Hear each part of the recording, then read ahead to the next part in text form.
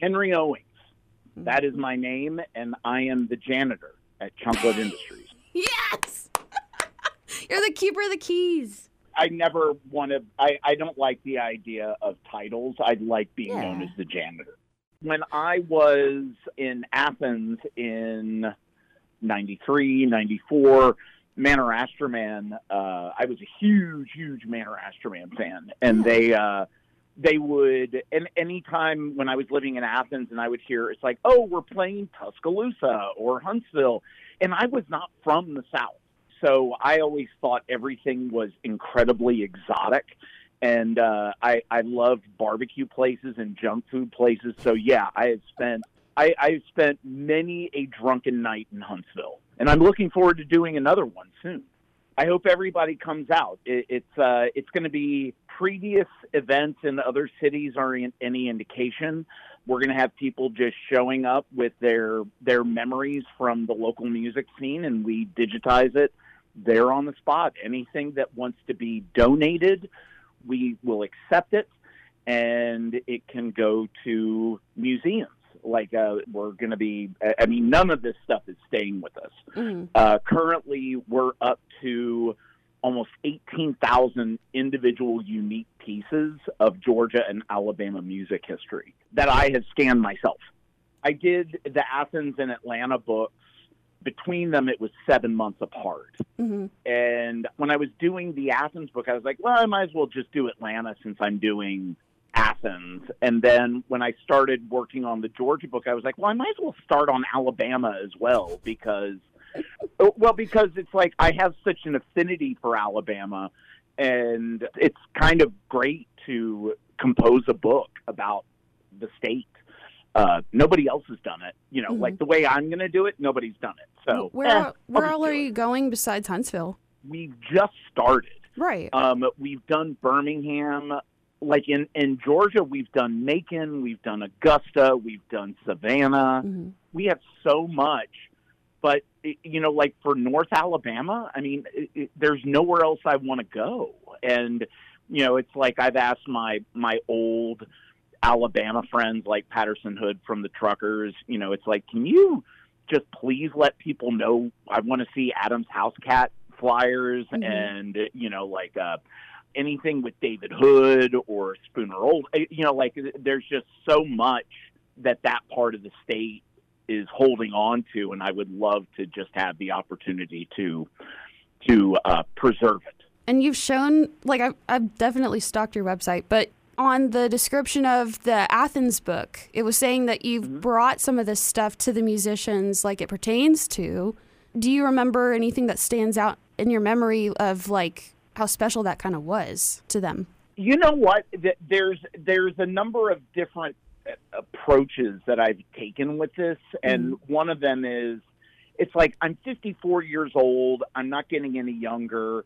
I know what I'm doing. I might as well do it. Mm-hmm. And in a previous life, I used to be a tour manager. One of the people that I used to tour with was David Cross, the comedian from Arrested Development. Mm-hmm.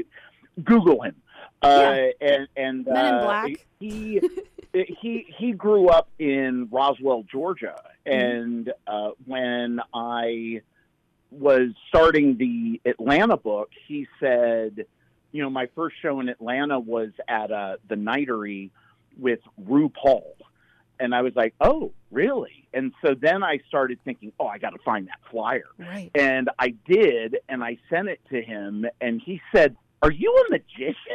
and so the event with David is not dissimilar from other ones I've had with the Olivia Tremor Control or, Elf Tower or, Harvey Milk or the Rocketeens. They just go, where did you find that? Mm-hmm. Because, some of these flyers, they made 5. And so, it's like I always like to say, in the best case scenario, they made 100 and one survived. And that's what I'm trying to do is just, while I still have the energy, just go out and preserve this stuff and not really relying on anything other than the kindness of strangers and people in the music scene. So it's like a benevolent Nardwuar kind of thing. I'm not nearly as Canadian as Right, Nardwuar, yeah. but I would say that it's more like a Harry Smith thing, or, like somebody who's going around the South, Alan Lomax, like somebody who's trying to document the scene as it's happening, or in its hindsight. And because a lot of this stuff, everybody thinks it's like, oh, it's on Facebook or it's on a Google Drive, but it's like my whole thing is, yeah, but what about when the power goes out? It's like, and that's kind of where I have always kind of gone to, which is like, I like museums, I like books, I like, it's like, if you want to do some online whatever with all of this stuff, God bless you. That's not what I'm doing. I'm going to go and just go have fun and document this stuff and go eat at barbecue places and look at people's cool, for the lack of a better word, they're garbage.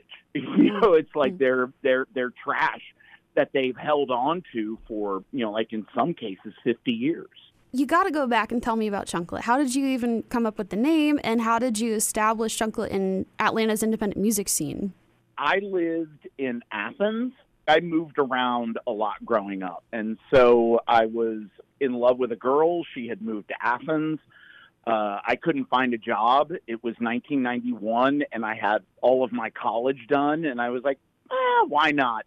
And so I lived for like $90 a month in Athens, Georgia, and it, like, was a kid in a candy store till I was like, God, how am I going to pay my student loan bills? It was a great place to live, but at some point you just kind of realize you can't live there.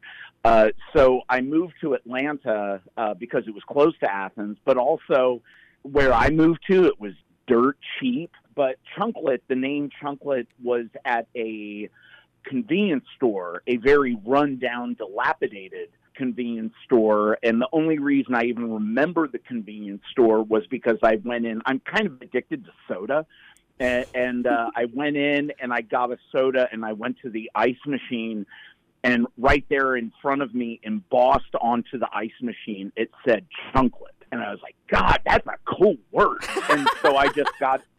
And well, no. But what happened was, I wouldn't have remembered it if it weren't for the fact that I went up to the cash register, and there was a gentleman behind the register leaning back with his wife like trimming his toenails, and his daughter trimming his fingernails, and I was like, only in Georgia. And, like, I was so new to Georgia, it just seemed like, oh, this is what people do here. And so, but that's how Chunklet got its name. And I started largely out of my frustration. For those that are listening, Chunklet was a magazine that I started back in 1993. And it, much like everything else in my life, I just kind of did it. I didn't think it's like, oh, I'm going to do this or that. Like, I just wanted to go have fun. So, and fortunately, I had a lot of very like-minded friends. As the 90s wore on, I taught myself graphic design. I got a little bit better at writing, and, wrote a few books, published 20 issues of the magazine, got into putting out records, traveling the world, producing comedy albums, I've been putting on shows in Georgia since 1992. Whoa. So, I've done shows in Alabama as well. I think a lot of this boils down to one very simple fact. I have too much free time. I know what I'm doing, and it's this Alabama book and the Georgia book. I'm not a television guy. I'm not into sports. And when you don't have those kind of bugaboos in your life, your schedule just opens up. So you have this deep connection to the sort of DIY music scene, the independent music scene, right? I wouldn't say I mean, no? Yeah, sure. Okay. But I don't particularly think of myself as, like, to me, it's less a question of music per se and more about an approach. Okay. Which is a lot less regimented, a lot less corporate, a lot more pro artist, pro music, pro art, pro people. and a lot less it's like, oh, how can I rip this band off? Well, whenever you meet these people, when you do these scanning events, do you get more stoked when you see somebody's like ticket stub from a Man or Astroman show, or maybe like, I don't know, Willie Nelson or something like that? I am a rabid music fan, and like there was somebody who came to the Birmingham show or to the Birmingham event with an AC/DC ticket from 1977. Oh my God! In Birmingham, and I was like, oh wow! I mean, like I'm a soft touch when it's old. When I say old, I mean old. I don't mean like 20 years old. I'm talking like 50 years old, 70 years old. When I saw my first Beatles ticket stub, I mean, that's the kind of stuff that just makes your eyes pop. How do you preserve that and not ruin it while you're scanning? Like, I'm really dumb to that process. I don't know. You go to Office Max, right. You get a really nice scanner, and you just have me come and I'll teach you how to do scanning correctly. A lot of it people mess up. And once, it's like because of my day job, I spend a lot of time with artifacts.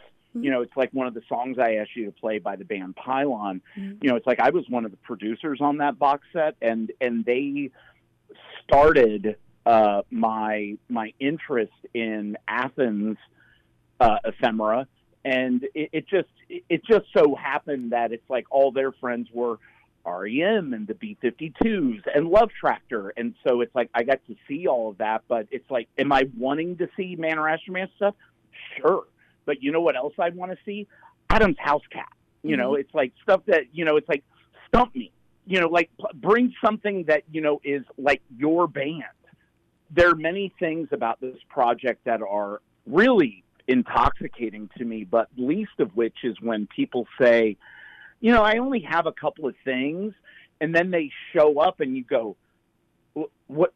I lose my mind when people bring in like two things, and both of them are like of historical gravity, and so as far as scanning goes, because of my job, I just know how to do things right. And anybody who calls that into question, I just say, pull up my name on Discogs. I know what I'm doing, and I'm paid to do this. So It's like to do it for funsies.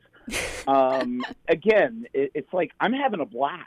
And when you're putting these books together, do you have like a system of how you organize the components that you've scanned? Yes. So I edit. I do all of it myself. Not because nobody else can't, but it's like I don't think anybody has the ability to remember all of the flyers that have come in, and I just go, oh, and it's like I'll remember a club or a band, and I'll say I saw it on this, and then I can go to that person's collection and cull.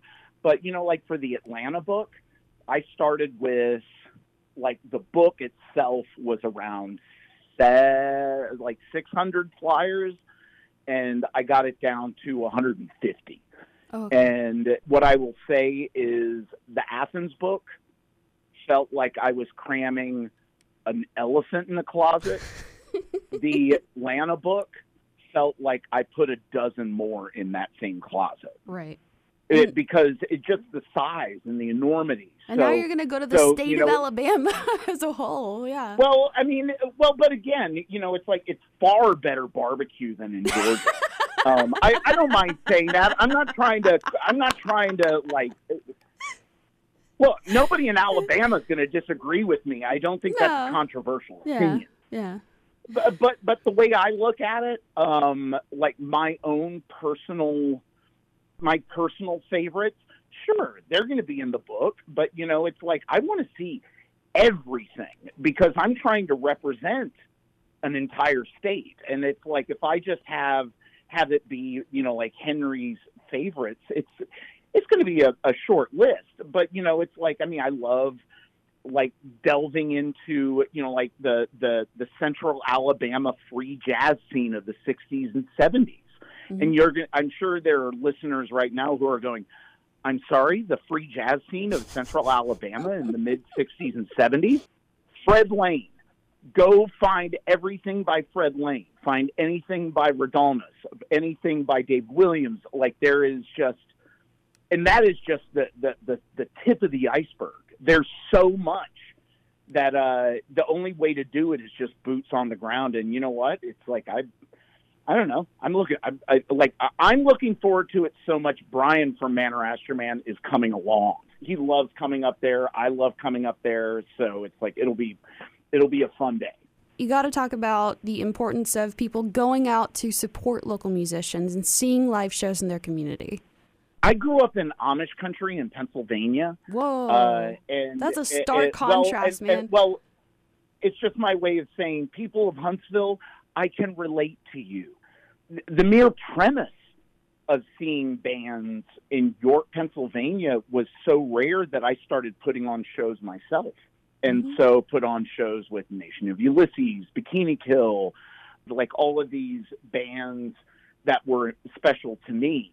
As far as like music now for me, what I love is going and not having music done to you, but rather you're there in a very special event. And just from my own personal experience, that the most fun is had in the diviest bars, not in the biggest clubs, not in the fanciest clubs. I mean, I like a place like Saturn in Birmingham. Oh, I love Saturn. Like that's a mecca.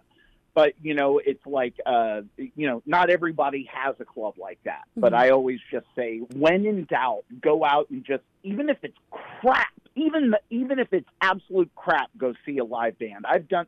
Like my girlfriend and I, we went down, we did a thing in St. Petersburg, Florida. And yeah, we went out and saw bands that night. Was I into it? No. But, it's like, but what I always like to say is sometimes you got to kiss a lot of frogs. That's how I look at it still to this day. And as far as future endeavors for Chunklet Music Preservation, what are you looking forward to? Well, we are about ready to, we just acquired our first 3 collections. Well, a lot of it is stemming out of my love and obsession with an old Athens band called Limbo District. Without them, no B-52s, no REM. Just trust me on this. It's like and so there was a movie that they did in 1983, which we have restored, and we are screening for the first time in 40 years in 2 weeks. But, I mean, we started the nonprofit in November. I told my girlfriend, it's like, let's just hit the ground running. What are we waiting for? Yeah. It's like, are we waiting for likes on Facebook? No. Right. It's like, let's do the work. Let's do the work. You can't fake work. And so that's what we're doing. We're just going out and doing it. Well, congratulations, Henry. That's amazing. And I wish you all the best on your future endeavors. Is there anything else that you want to add today? Yes. Everybody come out to Vertical House in Huntsville. My very buxom and very charming, tall Amazon girlfriend will be there, Stephanie, and I will be there, and Brian from Manor Astroman, Bird Stuff. He will be there to let you hurl Little Debbie snack cakes at him, just like you did at the Tip Top back in '92.